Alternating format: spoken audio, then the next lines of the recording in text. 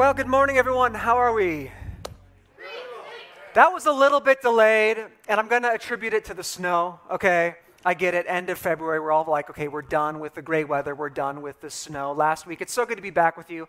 Last week, my family and I, we went to visit my sister down in Phoenix. We were planning on spending 5 nights in Phoenix. We ended up only spending 4 nights in Phoenix. We spent 3 nights in Vegas. The reason, we flew Spirit Airlines. That's why. So, yes. My kid said Spirit Airlines, where we suck the spirit out of you. That was the tagline. So, I did end up with $1,500 worth of Spirit vouchers. So, if anyone's interested in flying Spirit, I'm your guy, okay? 50 cents on the dollar. Again, so good to be with you. If you have your Bibles, go ahead and open up to the book of James. We are in our series, James, A Faith That Works. You can open up to chapter 2, verse 14. So grateful for Brian for stepping up and stepping in and preaching God's word last week. Can we thank Brian for that? Also, can we celebrate Brian? Brian has a new role here at Arbor. He is now our Family Ministries Director. And Brian is a leader of leaders. He leads with vision and passion, and he has some personal vested interest in the ministry. He's got one son, Cade, in the ministry. Audra is pregnant and has a kid on the way, and so I am so excited for where Arbor Kids is going. For those of you who don't know, when Brian came on staff here at Arbor Church, there was no student ministry. He built that ministry from the ground up, and so I am so excited. I believe in what Brian is going to do with that ministry. If you have kids in that ministry, there are some exciting days ahead at Arbor Kids, so we're really excited about that. Just make sure your kids don't wear sweatpants, or else Brian will judge your kids. As we heard from last week. I'm just kidding. He's not going to do that. For those of us who were with the church last week, he taught through James 2, 1 through 13, and the importance of being a church that doesn't show partiality or judgment based on appearances. But James, God's word, is calling us to be the kind of people, a loving, generous people who are a Christ-centered community, welcoming others, following that most important of laws, the royal law, that we would be a people that love God and that we would be a people that love others as we want to be loved. That's what we learned last week. And the passage that we're going into today is an extension of that. So again, if you have your Bibles, go ahead and look to James 2, verse 14. Our passage today, though, is like one of the more hotly debated passages in all of the New Testament. And honestly, while I think it's important for us to understand the nuances and the complexities, I do think that some pastors and some people in the academic world get this thing a little too complicated and they get themselves tied up into knots as to what's going on here. So we're not going to make this super complicated. Simply put, what James is doing here and what he's going after here is the relationship between faith and works. That's what James is unpacking in this passage we're going to look at today. What's their relationship with one another? Does one require or demand the existence of the other in our lives? If I have faith, if you have faith specifically in Jesus Christ, then do I need to have works? Do I need to have works? What's the connection between these two things, faith and works? Let's look at verse 14. James starts by writing this. He writes, "What good is it, my brothers and sisters, if someone claims to have faith but does not have works? Can this kind of faith save him?" So now it's not entirely obvious from the jump as to what James' position might be here. James starts by asking 2 simple rhetorical questions, and the intended answer for both of these rhetorical questions is to be in the negative. And so for his first question here, he asks, what good is it if someone, any of us in this room, we claim to have faith, but we don't have works? The answer that James is expecting is it's no good. It's no good if you claim to have faith, but you don't have works. And then his second question is this: can this faith save him? And again, the answer is to be in the negative. And the answer would be no, it can't.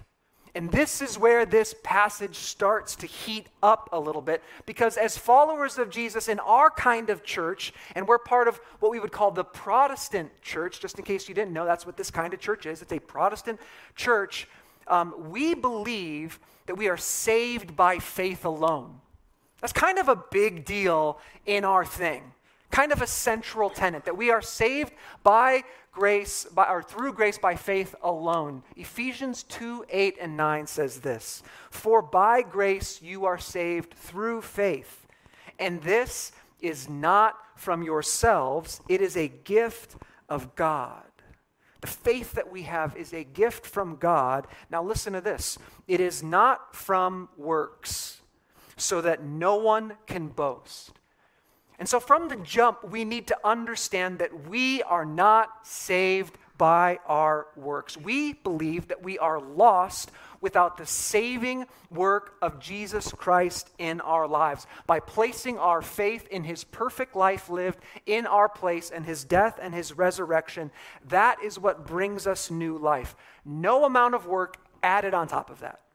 That's what we believe. And so James here, in this passage, he cannot be arguing that we must add works to our faith in order to be saved. That goes against what the scriptures say. And so then, what is James saying in this passage? What is he getting at here? Well, remember the other week. A couple weeks ago, we were in a passage where James called us to be not just hearers of the word, but doers as well. Do you remember that? We talked about that a couple weeks ago. God wants us to be doers of the word and not just hearers. But listen, it's not that he wants us to be doers instead of being hearers. God wants both of those things.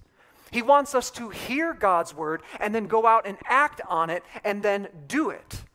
It's not an either-or situation. It's a both-and sort of thing. That's what's going on here. James is saying it's not faith or works. It's both and. It's not either-or, but we have to understand, though, that James is warning us. This is a warning for all of us in this room today. Just as he warned us, don't just simply be a hearer. James is warning all of us right now, don't just say that you have faith. Don't just say that you have faith. Now listen, faith is very important. In fact, it's like really the most important thing. Faith is. But James is saying, let me warn you. If you say you have faith, and that faith is not evidenced in real, tangible ways in your life, then that faith is no good. That's what he's saying. That's the warning here.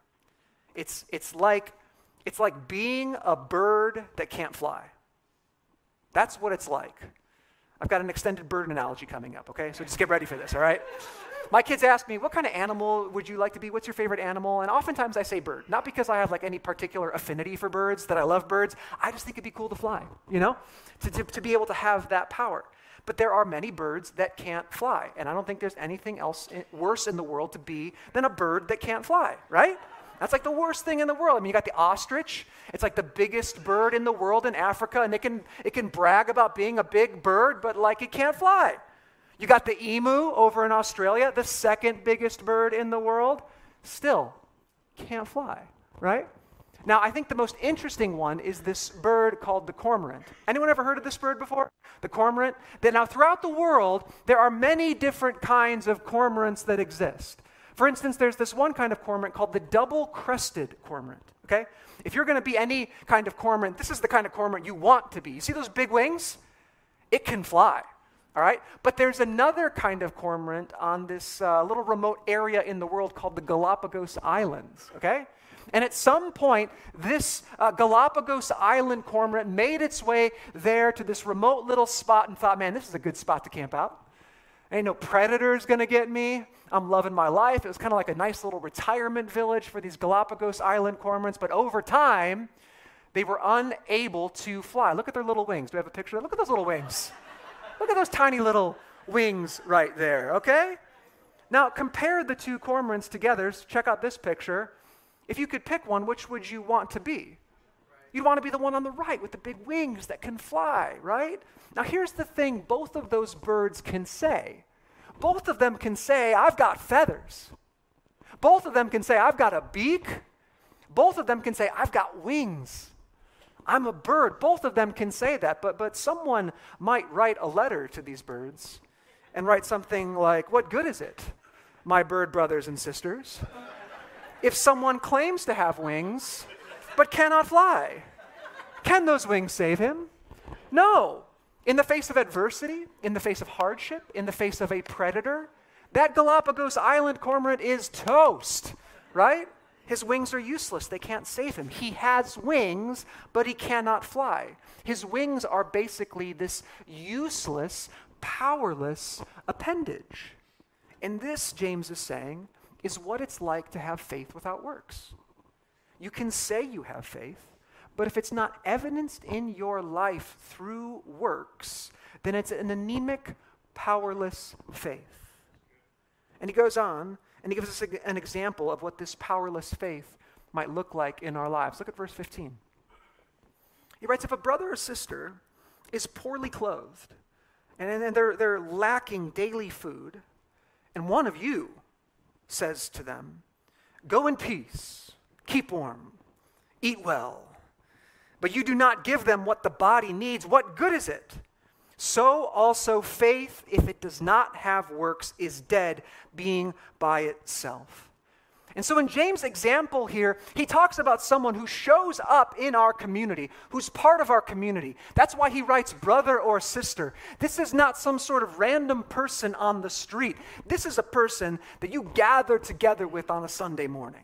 This is a person that you serve with on the weekends. This is a person who attends a group with you in the middle of the week. And James asks, what good is it if that person, that fellow follower of Jesus Christ who's in your faith family, shows up and they're poorly clothed? And by that, he doesn't mean that they're wearing like fashion from 25 years ago. What he's talking about is they're in rags. They're practically naked. What good is it if that person shows up in rags, starving, and you simply say to them, tell them, go in peace, be warm, eat well. What good is that? It's insane. It's pointless. It's powerless. In this instance, it's not the thought that counts. James is like, if you see that person and all you do is write them a get well card or a sympathy card, it's pointless. We have plenty of other idioms to describe this. Talk is cheap, you're paying them lip service. And what James is really cutting at here, at the very beginning of his passage, the hard truth we have to reckon with is this reality right here, is that if your faith hasn't changed you, your faith hasn't saved you. That's like the gut punch that James is getting at here. If your faith hasn't changed you, your actions, your behaviors, the way you actually live your life, then your faith hasn't saved you. And we need to take this warning here seriously, because there are many in this room that have fallen into this trap. There are members in our community who claim to have faith, yet you fail to demonstrate it in your life. And according to James, he's asking, what good is that? Is that real living faith? If you say you have faith, but no one ever sees it, according to James, it's dead. It's useless. Now, you might be kind of squirming in your chair right now and getting a little bit uncomfortable at this point. Some of you might already be building your case, your defense, thinking, I'm good. I'm good. I come to church most Sundays. I serve once in a while. I'm part of a group.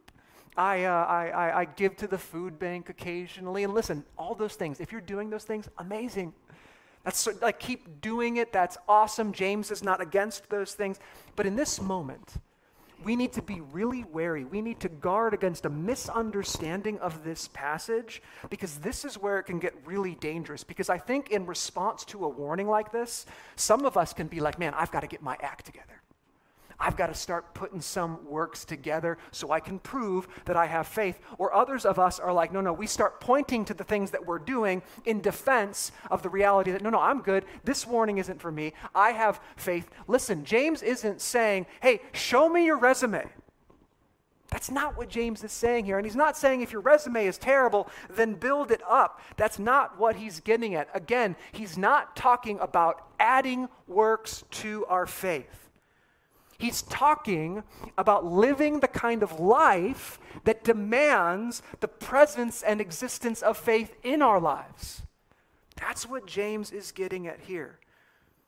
And again, this isn't about being the kind of person that cognitively, mentally reads the facts of faith and sees the gospel and is like, yes, I do believe that, and then cognitively steps over and is like, which works can I do now? Because here's the problem with that way of going about approaching this kind of warning. When we aren't living the kind of lives that demand the existence of palpable, real, living faith in our lives, so often the works that we rationally choose for ourselves, they actually disguise the reality and deceive others and deceive ourselves of the reality that we actually have no faith whatsoever. We can actually use our works as a disguise for the reality that there's nothing going on inside of us. And so James engages with this hypothetical opponent in verse 18. He writes this, "But someone will say, 'You have faith, and I have works.' James says, 'Show me your faith without works, and I will show you my faith by my works.'" Verse 19, he writes, "You believe, you say, you have faith that God is one. Awesome. Great job. Well and good. Even the demons believe that and tremble with fear." And so James is engaged in this hypothetical argument with this person. And this person is talking to James and is like, "James, that's great, man. That's awesome that you have this works thing covered, and that's kind of like your hobby horse right now, man. But I got the faith thing, okay? I've got the faith thing, and everyone in the church is built different. We've all got our unique giftings, and we're equipped in different ways. And so how about you just lighten up on this whole faith and works thing, okay?" But James doesn't. He puts his foot on the gas pedal even more, and he's like, "Fine, man, I'll concede your argument. You say you have faith. Show it to me. Show me the faith," right? Cuba Gooding Jr. voice. That's what James is saying here in this moment. Show it to me. And the thought here is that an individual, any one of us, can claim that something is true about us, but for certain things, until that thing is applied or exercised in our real life, there's no knowing that that thing is really true about us. For instance, I can say that I'm an amazing dancer, and I am. I'm an awesome dancer, and I am not going to prove it right now, but until you see me dance, I might dance like Elaine from Seinfeld. You know what I mean? I might say I'm a great cook, but until you've eaten my food and tasted what I've cooked, I might be on the receiving end of a tirade, profanity-laced tirade of Gordon Ramsay. And I might say that I'm generous and willing to give away my stuff and give away my money, but until I do that, I might just be a stingy Scrooge. You see, we can say that these things are true about who we are as people, but for so many of these things, it takes more than mere talk to prove that they're really true. And faith, listen, faith is one of those things. And on top of that, we might say, I believe it though. In my mind, I've mentally ascended to this thought that God is real and that Jesus died for my sins and he rose again. And James is like, that's great, but do you understand that even the demonic forces that are vehemently, adamantly opposed to the God of creation, they believe that too, and they tremble. And yet they still work against God. It hasn't changed them. Again, if your faith hasn't changed you, then your faith hasn't saved you. That's the warning that James is giving us here, that we need to heed, that we need to take seriously. But now we're left with the question then, what does real living faith look like? And how do we go about bringing that into our lives and seeing that be a reality in our day-to-day living? Well, James gives us a couple of examples of what this real living faith looks like. Look at verse 20. Verse 20, he gives us the first example here. He even says, "But would you like evidence, you empty fellow?" James is kind of a harsh dude, you know. Or would you like evidence, you empty fellow, that faith without works is useless? Was not Abraham, our father, justified by works when he offered Isaac his son on the altar? You see that his faith was working together with his works, and his faith was perfected by his works. And the scripture was fulfilled that says, now Abraham believed God, and it was counted to him as righteousness. That's Genesis 15:6 right there. And Abraham was called God's friend. You see that a person is justified by works and not by faith alone. And so James gives us this first example. We have Father Abraham. Father Abraham, he had many sons. And many sons had Father Abraham. And I am one of them. And so are you. So, let's all praise. If you didn't grow up in the church in like the 80s or 90s, you're probably totally lost right now. Trust me, you were spared a lot of harm, okay? You're good. You're good. You're good. This example of Abraham, James gives it to us from the Old Testament. His story we find in the very beginning of the Bible, the very first book. He draws our attention to Abraham, who was an individual who had faith that was expressed in works. And for those unfamiliar with this story, Abraham and his wife Sarah, they were called from their homeland to travel across into this foreign country. And God promised to Abraham and Sarah that he would give them a son, and not just a son, but so many heirs that all of their heirs would outnumber the stars, even though Abraham and Sarah were like 1,000 years old. And he promised them this, and they waited, and they waited, and they waited, and they waited. And finally, God delivered on his promise, pun intended. He delivered on his promise, and he gave them a son named Isaac. He gave them a son named Isaac. But then in Genesis 22, God asks Abraham to do the unthinkable. He asks Abraham to sacrifice his one and only son. In Genesis 22:2, God said this, "Take your son, your only son whom you love, Isaac, and go to the land of Moriah and offer him up there as a burnt offering on one of the mountains which I will indicate for you." And we can just be honest about this if we're new to church or if we're still wrestling with some things. That this is wild, right? Like, this is crazy. Like, what are the moral, ethical implications of the God of the universe telling a man to kill his son? Listen, that's for a different sermon for a different day, okay? We're not going there. It's wild stuff. But what's even wilder, or more wild, I'm not sure what the grammar is there, Abraham actually begins to go through with it. He wakes up early the next morning. He wakes Isaac up. He gathers some wood. He saddles his donkey, and he gets ready to go up to this mountain to sacrifice his son Isaac and offer him up as a burnt offering. And in this story, what we read is just as Abraham was about to reach out and grab that knife to sacrifice his son, the angel of the Lord cries out and tells Abraham to stop.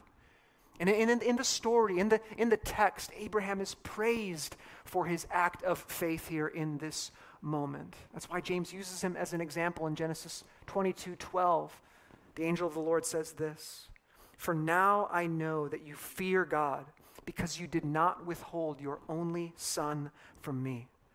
And so we need to get this, though, that when Abraham did this, he wasn't earning some sort of superior level of righteousness. He wasn't leveling up and wasn't this ultimate faith dude in this moment. But in this moment, Abraham doing what he did, expressing his faith this way, proved to God and to everyone watching, now thousands of years later, that Abraham was the kind of guy who was all in.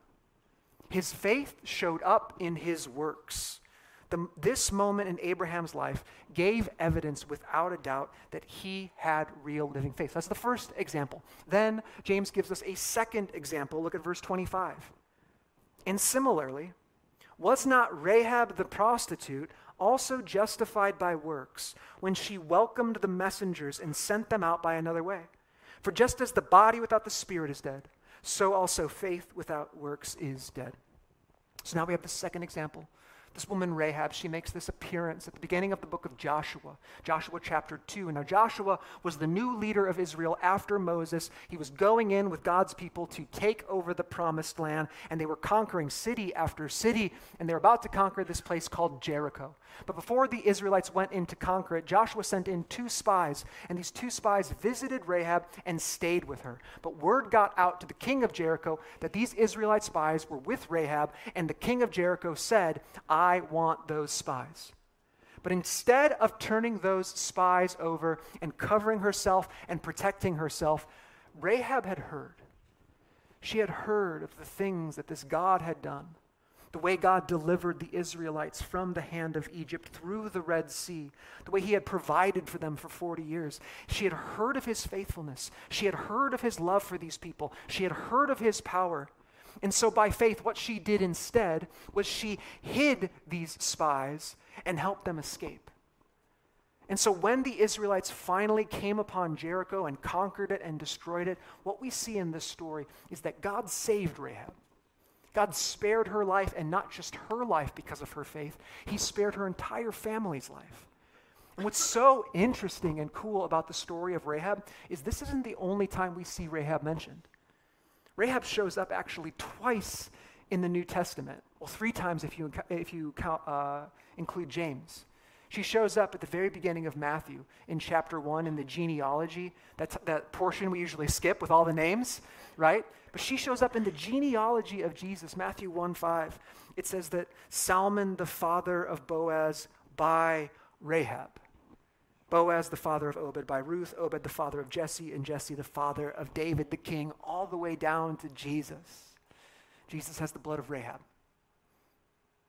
Rahab was a great-great-great-great-great-great-great-great-grandmother to Jesus. And not only that, we see that she shows up in Hebrews 11 too, in the hall of faith, as a model of faith. The writer of Hebrews writes, by faith, Rahab the prostitute escaped the destruction of the disobedient because she welcomed the spies in peace.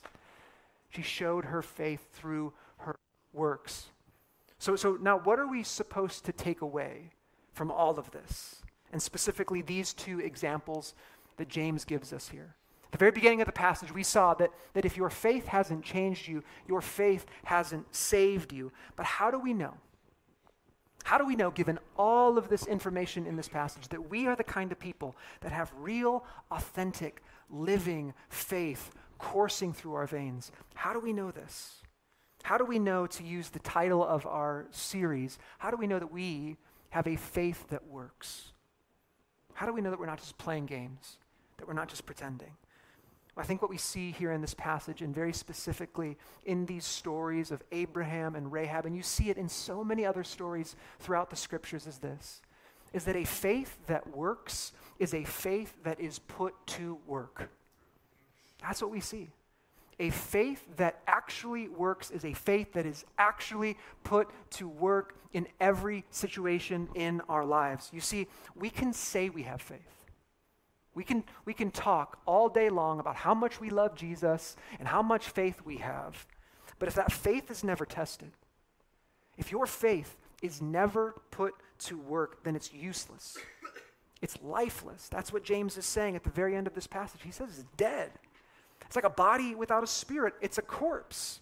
And again, James is not trying to argue that you have to add works to your faith to prove yourself. He's warning us and pleading with us as a people to be the kind of people who live lives of faith that demand that the power and presence of God show up in our lives for watching eyes to see. That's what God wants us to be. That's what James is calling us to here. It is a faith that is marked by works. Faith and works, listen, are these inseparable partners. And so faith, real, active, living faith, it is put to work. And so friends, this morning, the big question that we all must wrestle with is this: when's the last time you put your faith to work? When's the last time you stepped out in faith and put your faith to work? When's the last time you put your faith to work by having an uncomfortable conversation with someone else, talking about how Jesus is the hope of your life and how he's changed your life? When's the last time you had that kind of conversation? That kind of conversation demands some courage. It demands some boldness. And you have no idea going into a conversation like that whether you're going to sound eloquent or like a total moron. You have no idea if you're going to be able to answer all their questions. You have no idea if it's going to totally make the relationship awkward and change the dynamics forever. But when's the last time that you stepped out of that comfort zone and shared with someone else your love for Jesus and how he's changed your life? If we believe that Jesus is who he says he is, and he can do what he says he can do, and if we say that he has done amazing things in our lives, then who are we to keep that from other people? When's the last time you put your faith to work by talking about Jesus with someone else? Ready to get a little more uncomfortable? Everyone's like, no, we're good. Let's shut it down, right? Listen, when's the last time you put your faith to work by writing a check or giving money to someone or something where it demanded faith in God? When's the last time you did that?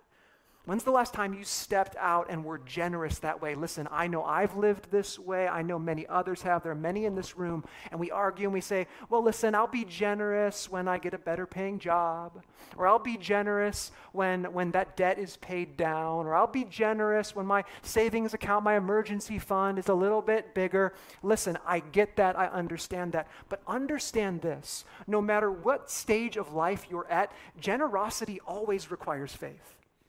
It always requires faith in a God who can provide and care for you and love you. And so when's the last time you put your faith to work through generosity? When's the last time you put your faith to work in your simple schedule? In your day-to-day life with your time? When's the last time you served someone when you felt like you didn't even have the time to do it? And yes, there are so many things on the schedule and so many deadlines, and you have that precious free time, and you're like, man, I just really wanted to watch that Netflix show. But instead, by faith, you chose to give up that time and serve someone else and trusted God that he would use the way you used that time and multiply it beyond anything you could think or imagine and refresh your spirit and soul far more than any Netflix show could do. When's the last time you put your faith to work? And again, those are simple, everyday examples. God's not asking any of us to sacrifice our one and only son. Here we have these incredible examples of Abraham and Rahab, and we see it throughout the scriptures, putting their lives on the line, showing their faith through their works. When's the last time you put your faith to work? Because listen, until we put our faith to work, we'll never know that we have a faith that actually really works. Let's pray. Father in heaven, we thank you. We thank you for your kindness to us. We thank you for your word. We thank you that even sometimes when your word is tough to receive, God, that you give grace. Lord, we thank you that you save us by grace through faith alone. We thank you that it's not by adding our own works. God, we are imperfect, broken people that need your perfect work on our behalf. And we thank you for that. But Lord, you don't ask us to just walk into the door and just stay there, God. You ask us to continue on in this life on a journey of faith that shows up in our everyday lives. And so God, right now, I pray for each and every person in this room, Lord, as you convict us and as you comfort us, God, that you would lead us into places of faith. God, help us to ask ourselves and answer the questions, God, what am I trying to control in my life? Or what am I afraid of in my life, God? And would you invite us to step into those places where we seek control? Would you invite us to step into those places where we grow afraid? And would you give us that gift of faith again? Would you give us that gift of faith so that when we step out in faith, we would see you work in ways that we haven't seen in a long time? God, I pray for our church. Lord, I pray that we would be that kind of people, that we would be a people of faith marked by works, that we would not just be comfortable with the status quo, but God, that you would invite us into something deeper. Invite us out onto the water like you invited Peter, and help us to see that you can do anything, God. You are powerful. You provide, God. And so we trust you. We trust you. We believe, Lord. Would you help our unbelief? We pray in Jesus' name. Amen.